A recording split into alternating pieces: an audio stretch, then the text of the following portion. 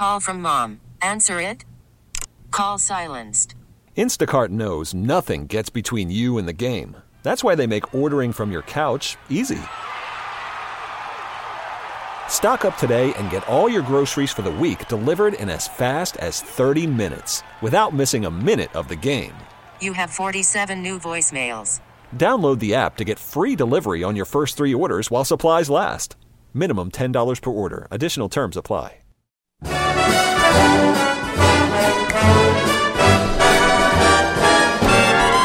Oh, the weather outside is frightful. Going to be frightful tomorrow. It's so delightful. Keep it dialed in here to WCCO. We'll bring you the latest throughout the day. As these winds come in and this rain and the snow, whatever it is that comes in, we'll have it covered. Gary Trent Sr. has learned that, and he still loves it here in Minnesota. Why did you decide to stay in Minnesota, Gary? What was it about Minnesota after you played with Timberwolves that you said, I want to live here? Well, I went back home for a little while when I retired, and I got custody of my son. And once I got custody of Gary Jr., I wanted to get to a bigger city with more opportunities. And this was the last city that I played for an NBA team, and I just had the most relationships here. And, things worked out for me. My family was here. My wife's family's from here. She's from here. So it just worked out simple. Not too bad for your son either. Oh, no, it worked out awesome. It was going to work out for him either way it go because the knowledge that I possessed was going to be wherever I was at. Okay, so he lands the $54 million deal. What's that like when you watched him sign that? And, there's money and there's life-changing money, and that's called life-changing money forever. What did that feel like as his dad? Man, that's family tree-altering money, That's family tree-altering money is what that is right. That's a good way of putting it. To help your generations, and that's how a lot of these companies are. Somebody's uncle or grandfather kept passing it down, That's right. down, and trust fund babies, man. We're out there competing against trust fund babies, and the old saying they were born on third base, think they hit a home run. We compete against them every day, but NBA money can do that too. What was that? What did that feel like to you? Man, the greatest thing was I was so happy for my son because of what he went through, what he dealt with, the way he was being looked over in Portland, like, just a piece of chopped liver, like he was never going to amount to anything, being in street clothes, being overlooked just due to draft status and not really being evaluated for his hard work and talent. And when he got his opportunity, it was just such a beautiful thing for me to watch the relief in his face and in his heart from all these years of hard work. People think that, he did this after 3 years in the NBA. There was 3 years in the NBA. There was a year of college. There was 3 years of high school. And we've been doing this since he was 5, 6 years old. So, I can testify to that. I watched you in the health club, shot after shot after shot, you and Junior. Yeah. So this is like 16 to 18-year body of work that he actually had to put together to accomplish it. So this was not no overnight thing. And it takes a lot of perseverance to be able to say, I'm going to invest in something and get completely nothing for a guaranteed at least 20 years. And then there's a lot of people at the end of that road still get nothing. Yeah, and maybe nothing. You may never get anything. Yeah, maybe never get to the NBA, never get a scholarship, never get a G League. So you have to really be all in and believe in what you are trying to accomplish. So Toronto wanted him, obviously. What were they seeing that they liked about him? Because obviously, you talk about draft status, second-round picks. Sometimes in the NBA, first-round picks get all the looks, and as they say, and it moves from there. But what was it Toronto saw in him because they were intentional about this? The upside of his age, being such a young player, the upside of his fundamentals and his shooting ability, And I think when they saw all those things, those are what really looked into the factors of the things they were trying to build. They got OG on one wing, they got Gary on another wing. Freddie's heading up the point guard position with some good sit-down defense, and you get some athletic bigs behind you in Siakam, and you guys could try to make some noise. So I think beefing up the shooting. If you don't have shooters, you're not going to survive in today's basketball game. And you look at what the Bulls did, look at what Brooklyn did, Milwaukee's the champ. So there was a lot of shooting and battling in the East, and they really just part of the rebuilding process in Toronto, and he's part of that. When you coach, you still coach kids. you watch a kid that's a good shooter. Is it up to you, the coach, then to get him shots, or are there some kids that are really good shooters that you just can't get them shots? No, if you executing right, you're going to get them shots. You know, if you got to get them shots, or your team's not going to do what it's supposed to do. So you get them shots out of the offense. And the thing is, you know, when kids are great shooters at a young age, you have to repetitiously and consistently stay on them about improving their craft. You know, because you might dominate some league here in Minnesota, or you might dominate a tournament or so here. Hey, there's a kid in Louisiana. There's a kid in California. There's somebody in New York. There's somebody in Chicago. There's somebody in St. Louis. So don't think you're the only fourth grader or sixth grader or eighth grader somewhere making noise. There's some other kids around this country whose parents have invested in them, invested in their belief, hiring for lessons, and are doing the same things that they're doing. So, you know, you can't rest. What did Mike Krzyzewski's final year, and obviously he's getting a lot of attention, and so is Duke, a good team as well. What did he do for your son that helped him as an NBA basketball player, or is it two different things, college and NBA game? The college game and the NBA game are two different games. You know, there's zones, sometimes a lot of clutter, teams running 2-3 zones, no spacing and things of that nature. The speed of the game is different. The physicality, the length of the athlete, and the difference in the NBA and college, the biggest difference is everybody in college is an amateur. Everybody in the pros is a pro.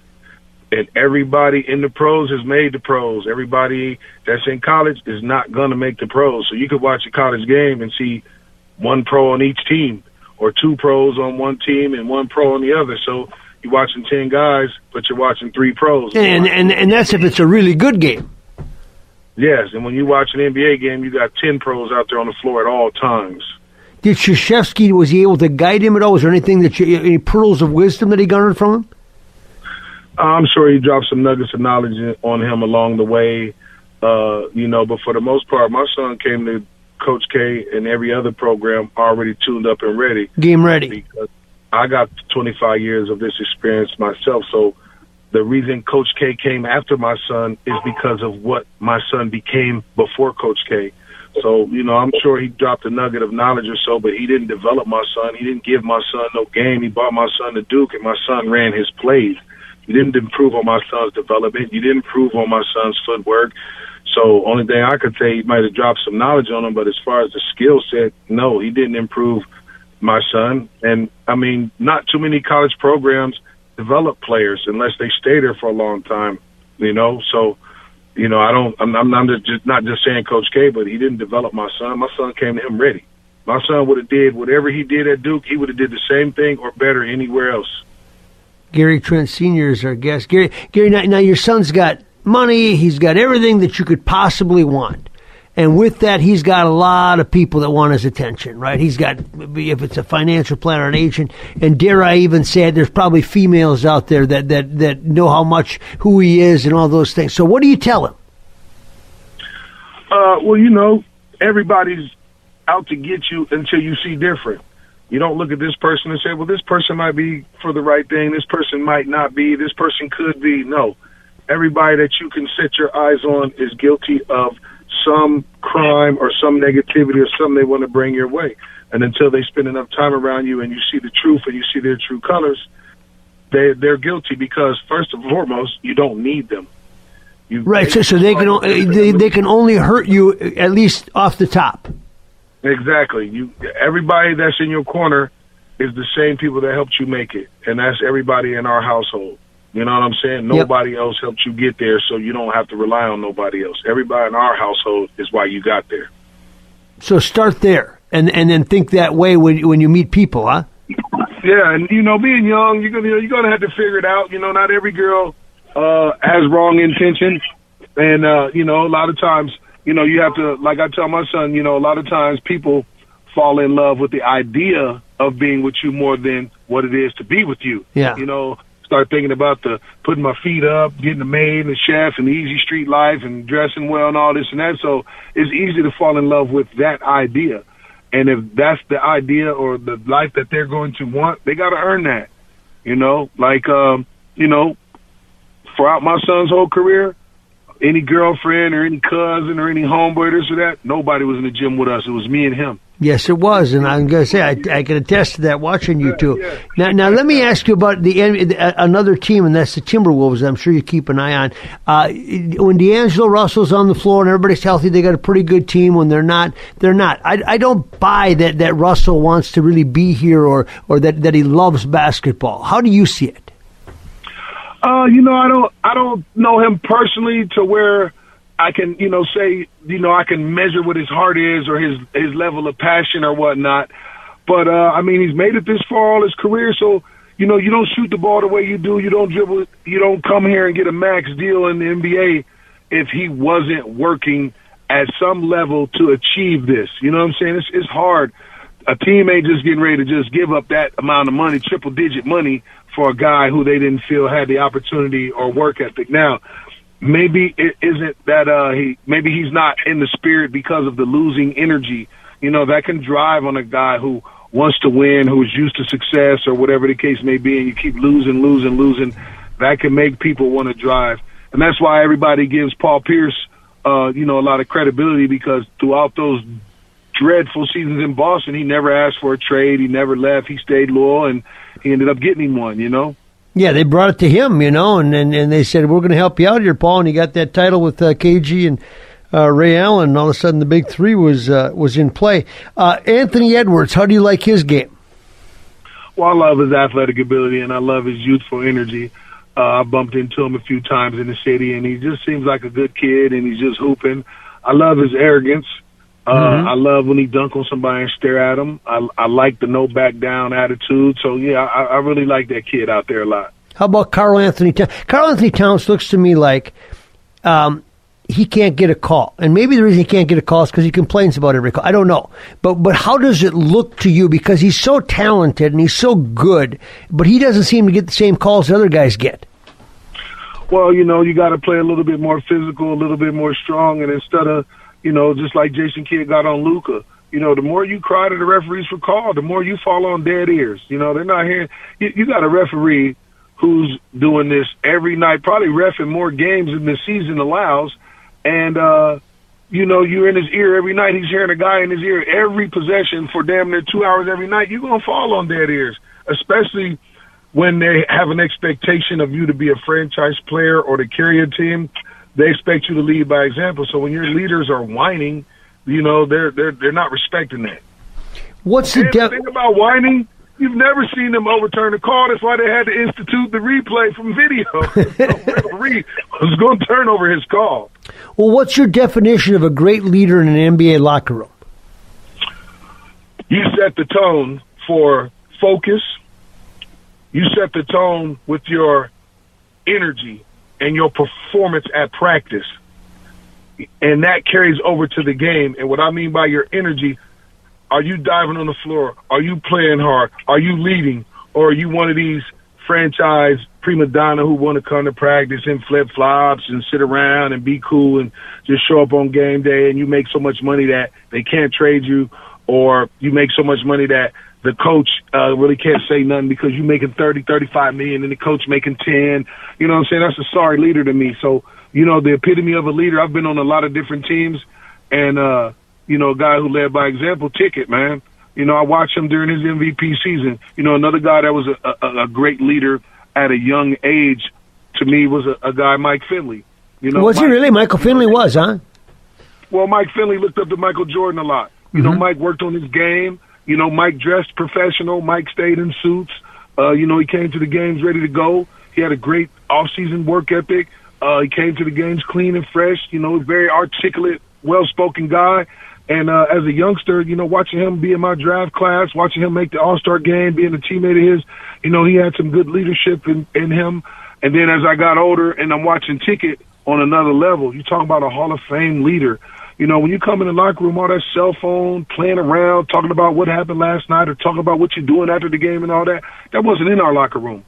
Skip and shoot around and skip and practice and all that. We wasn't doing that, man. Everybody was accountable. Everybody was there. Everybody did their reps. Everybody did their walkthrough. And that all was set on the tone by Kev. How the hell you sitting out of practice? Kev played 40 minutes on Monday.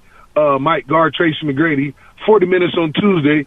Guard Weber, first half. Page of the second half, and then on Wednesday at practice, he's trying to win the scrimmage. What type of person can sit out after that man done been out there doing that? You know, so to me, that was the epitome of the leadership, man. And, you know, that was the way he led. You know, you set the tone, and guys following that. And you got to have some structure. The air around your team has to be about success and focus.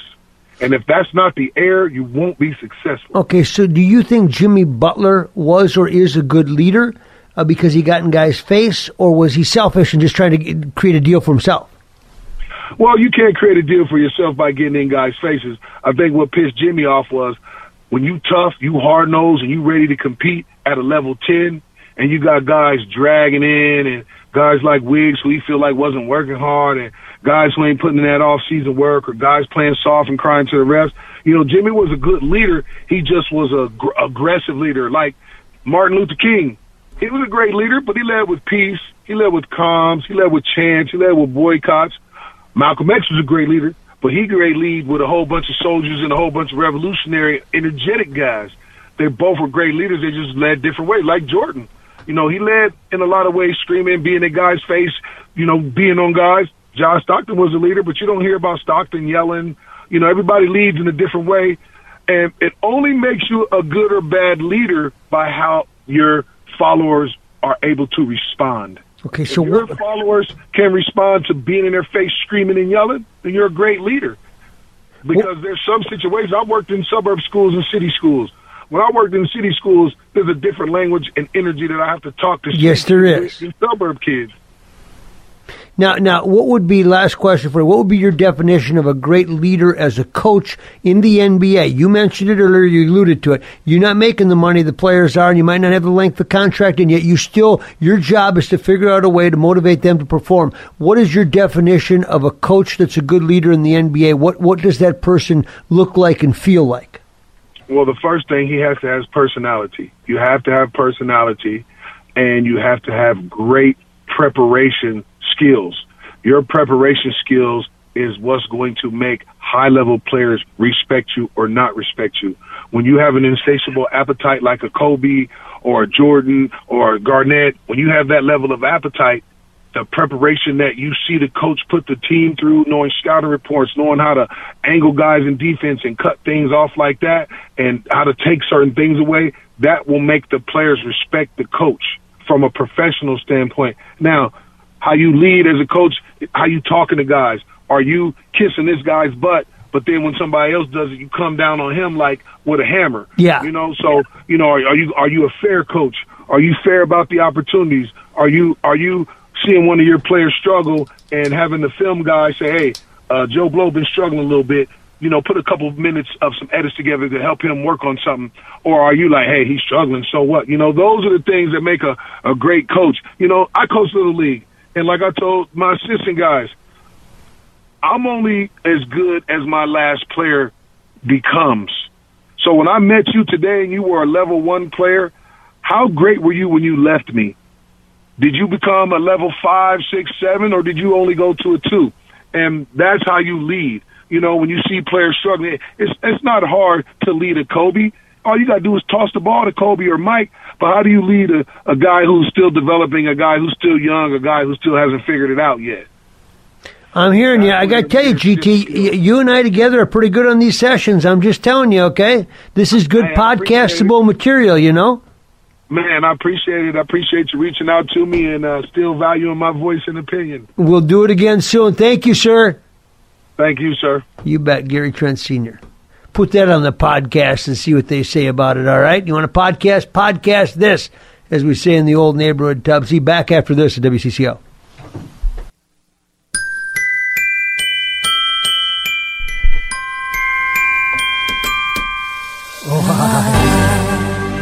Don't want a lot for Christmas. There is just one thing I need. What is that? I don't care about the present. Well, why didn't you tell me that before I bought them? The Christmas tree. I just want you for my own. You just want me, that's it? I didn't need to get you gifts. Oh, you could have saved me so Make much my wish money. come true. Now you tell me all you want for Christmas was me. All I want for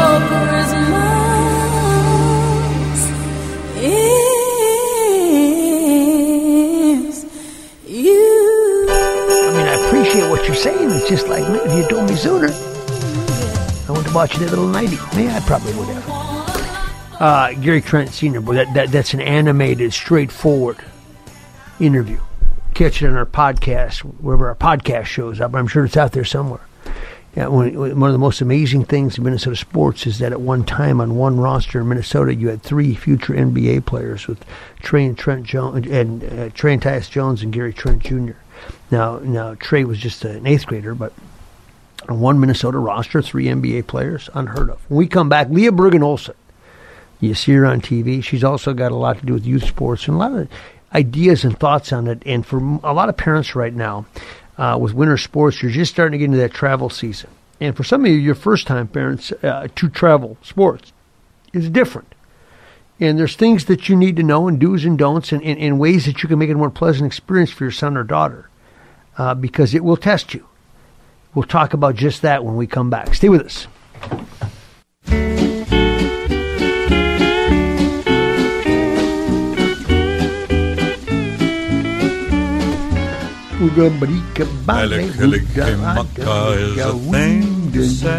Something like that. Welcome back. Leah Bergen Olsen, I sense that you would enjoy the holidays and the Christmas time with family and friends and everything else. I would think this would be a good time of year for you. Is that the case? That is absolutely the case. My favorite time of the year. Yeah, you like warm hot cider and gathering around a table and visiting and those kinds of things, right? Yes. Plus, I have tons of family. Between my husband and I, we have so much family in the metro area. We just pop around and visit and have fun. It's good to be able to see people again. It is good to feel, and I always, when you say that, I also always feel kind of bad, and I think about those people that maybe live here from somewhere else or don't have that, what was very natural for you and your husband and whatnot, and I always feel like you got to kind of, send one out to them too, because you're not sure who they are. You just don't want to see people live in isolation during the holidays. Yeah, well, and you know what, and I understand that it's, people in Minnesota, it's hard, like when you're from out of state, not from here, that you don't always get welcomed over to people's Thanksgiving. So I've been a little more thoughtful about that throughout the years. And I can see that. I mean, it's not that people are mean or ill-intended. They don't really investigate or check. And then on the other hand, I'll see guys that move into town from somewhere else, and because they don't have friends here, they make it a mission. And one day I'll wake up and I'll go, I kind of got this group of friends that's always been my friends, so I haven't really extended it anymore. I haven't expanded it. And you got more friends than I do because you're constantly looking to make friends. And it's like, man, you got more friends here in Minnesota than I have, Yeah. And you got your grade school friends and your high school friends and your college friends and your work friends. So there's lots of friends. So we have to remember to welcome in other folks. This is also the time of year when parents, maybe first time through it, are bringing their kids and they're on a travel team or an in-house. It doesn't matter, but they've had their tryouts and now the tournaments begin. And it's a process if you haven't been through it before. And first of all, you may or may not be happy with the team that you ended up on, whatever. But now you're going to get into this competition thing and coaches that you don't know and parents. What do you think are the 2 or 3 most important things to make that a healthy opportunity for your child? I would say first and foremost, don't freak out about the team that your kid gets on. Amen. It's just like, 1A, 1B, C team, B team, A team. There's really not that much difference between all of these teams, yet everyone gets so worked up about what team they're on. So if you can just be excited for your kids and support them in whatever team they're on, I feel like a lot of times those stories will just play themselves out. The kids will be fine by the end of the season and all is well. And you can kind of quickly forget about, I was on the B team, not the A team. The other piece of that is sometimes these coaches are smarter than you think, and they're doing you a favor because they know on the A team you'd get 2 shots, but on the B team you're going to have a real chance to develop, handle the ball, and get 8 shots a game. I mean, they really do see that sometimes, believe it or not. No, absolutely, and I think it's important that kids play. We want our kids you got to play. Yes, you want to play as much as possible, and if you're sitting on a bench on the A team, that's not the space you want to be in. And hopefully, hopefully there is enough talent. Obviously, it's so different in all the different areas. You know, if you're in-state, out-state, metro, urban, there's so many different scenarios. But the hope is that you have enough talent on each, sprinkled through each team, that you're able to separate and set up the teams so they all work appropriately. We get that that's never a perfect scenario, but kind of making the best of it. The kids usually make the best of it, is what I've found. Yeah, and you're right, though, that there has to be enough talent so that you're not getting wiped out every game and you just get discouraged about the sport when, in fact, you might have some talent, but pretty soon you start to think that you're the problem and you're not. But and I know that there, like you said, it depends on the depth of that you have in that grade, etc. What do you think are the biggest mistakes parents make as they get into the competitive side of sports? I think adding extra pressure onto their athletes. I think basically all kids want to get out there. They want to be good. They want to perform well for their coaches, for their parents, for themselves. And so those are things that I think are intrinsic for young athletes. And so when parents kind of put more pressure on, which sometimes we do when we don't even know we're doing it. Absolutely. Right? Like, we're kind of putting this subtle pressure on about, you know, how good is this team and who's starting and what, and putting absolutely. You know, saying things that you don't really know is actually adding pressure, but I think that's critical. Let them play, let them enjoy it, and let them tell you about it rather than you always kind of prodding them on it. Leah Bergen-Olsen is our guest, and you just said something there that I think is incredibly important, and I know I'm guilty of this. I mean, what's the first question I ask my son or daughter? Is it about how was school? Did you get your schoolwork done, or did I ask them how practice went? I mean, I really have to work at that, you know, because every time you ask them first how was practice, you're sending a message that was the most important thing in their day. Yep. And the thing is, this is what I always say to parents, Mike, because there is something so special about your kids playing sports and having the opportunity to watch them. And it brings out feelings and emotions in parents that is different than everything else, different than going to a band concert, different than going to a math match, whatever it is. Sports, there is more emotions and there's a different type of pride involved. And so really kind of being able to put yourself just a little bit in check. I mean, we all are going to have some emotions around it, but just being really cautious, because what's crazy is this group of athletes coming through right now is the group that has the most anxiety and stress in sports than any other group that's come through. So they are feeling the pressure of sports already. You know, another thing that I see, and it kind of brings you back to ground zero, is, you know how you can walk in a gym and it's full of a 7th grade basketball tournament, say, boys or girls. Yep. And you just happen to be there and you walk through it and you walk out the door and you don't think twice about it. And then you think, if your kid's playing, your world comes to a stop. You're completely focused on them. And it's the same event that you would walk right by because you would consider it so unimportant and so recreational that would have no meaning to you. And you have to back it off once in a while and remember the eyes of the world are not upon that 7th grade game. And I'm saying these things based on experience and having to teach myself. This isn't just something that comes natural to anybody.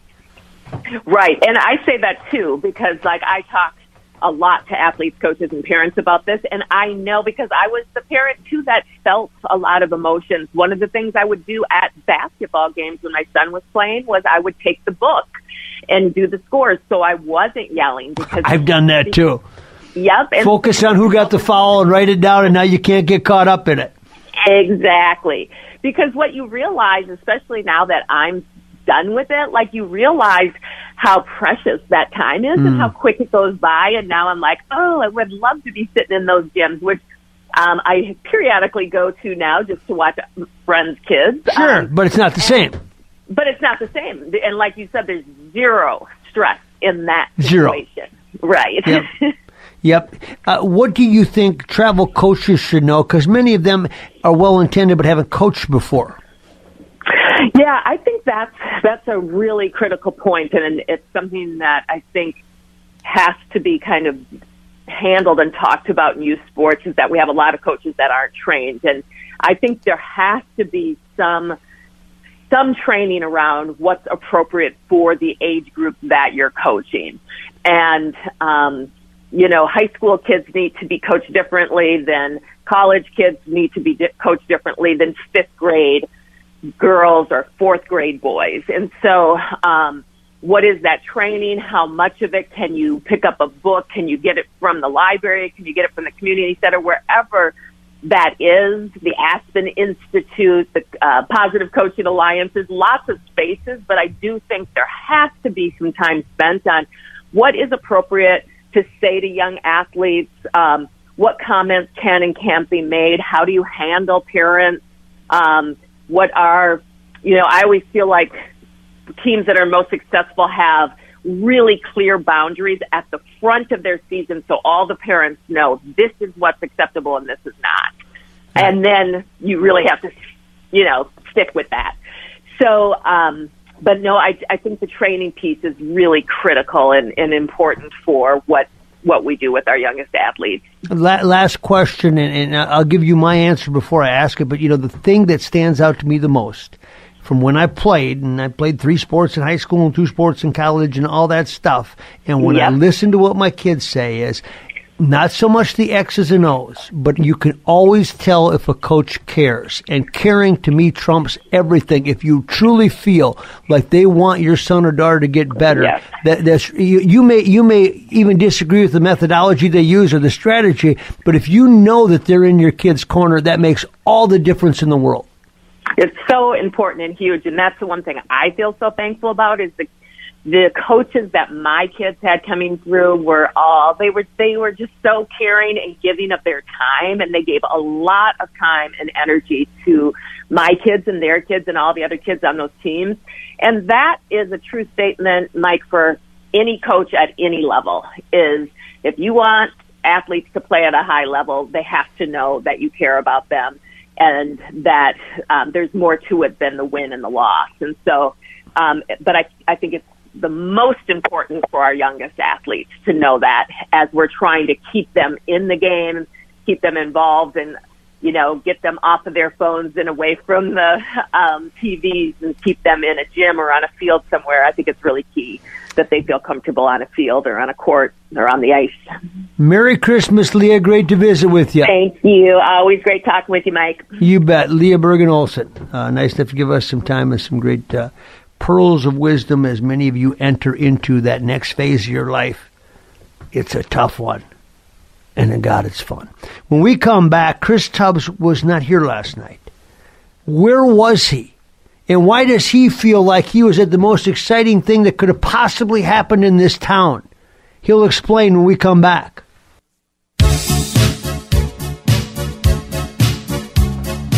Last Christmas, I gave you my heart. Welcome back, Sports to the Max. Chris Tubbs was not with us last night, but he was somewhere. Oh, yes, he was somewhere. And he was into it. And he calls it the greatest event that will be held in Minnesota this week. I don't know if that's true or not. Of course, the Wild in Carolina got coveted out today, so maybe. Tubbsy, you were over there, though, in St. Paul. Yeah, I think that's why they called up the X. They called off the game tonight. I think it was just there was so much carnage at the X last night. There wouldn't be any COVID moving around there. No. It was a wrestling event. COVID. There are never any diseases or nothing that can be. Everybody's highly vaccinated. Nothing transmissible at a professional wrestling event. Okay, now explain where you were last night and where you were sitting. Yes, I was at WWE Monday Night Raw. My daughter and I got tickets courtee of Ettore, Big E, the WWE champion. So how'd you get them from him?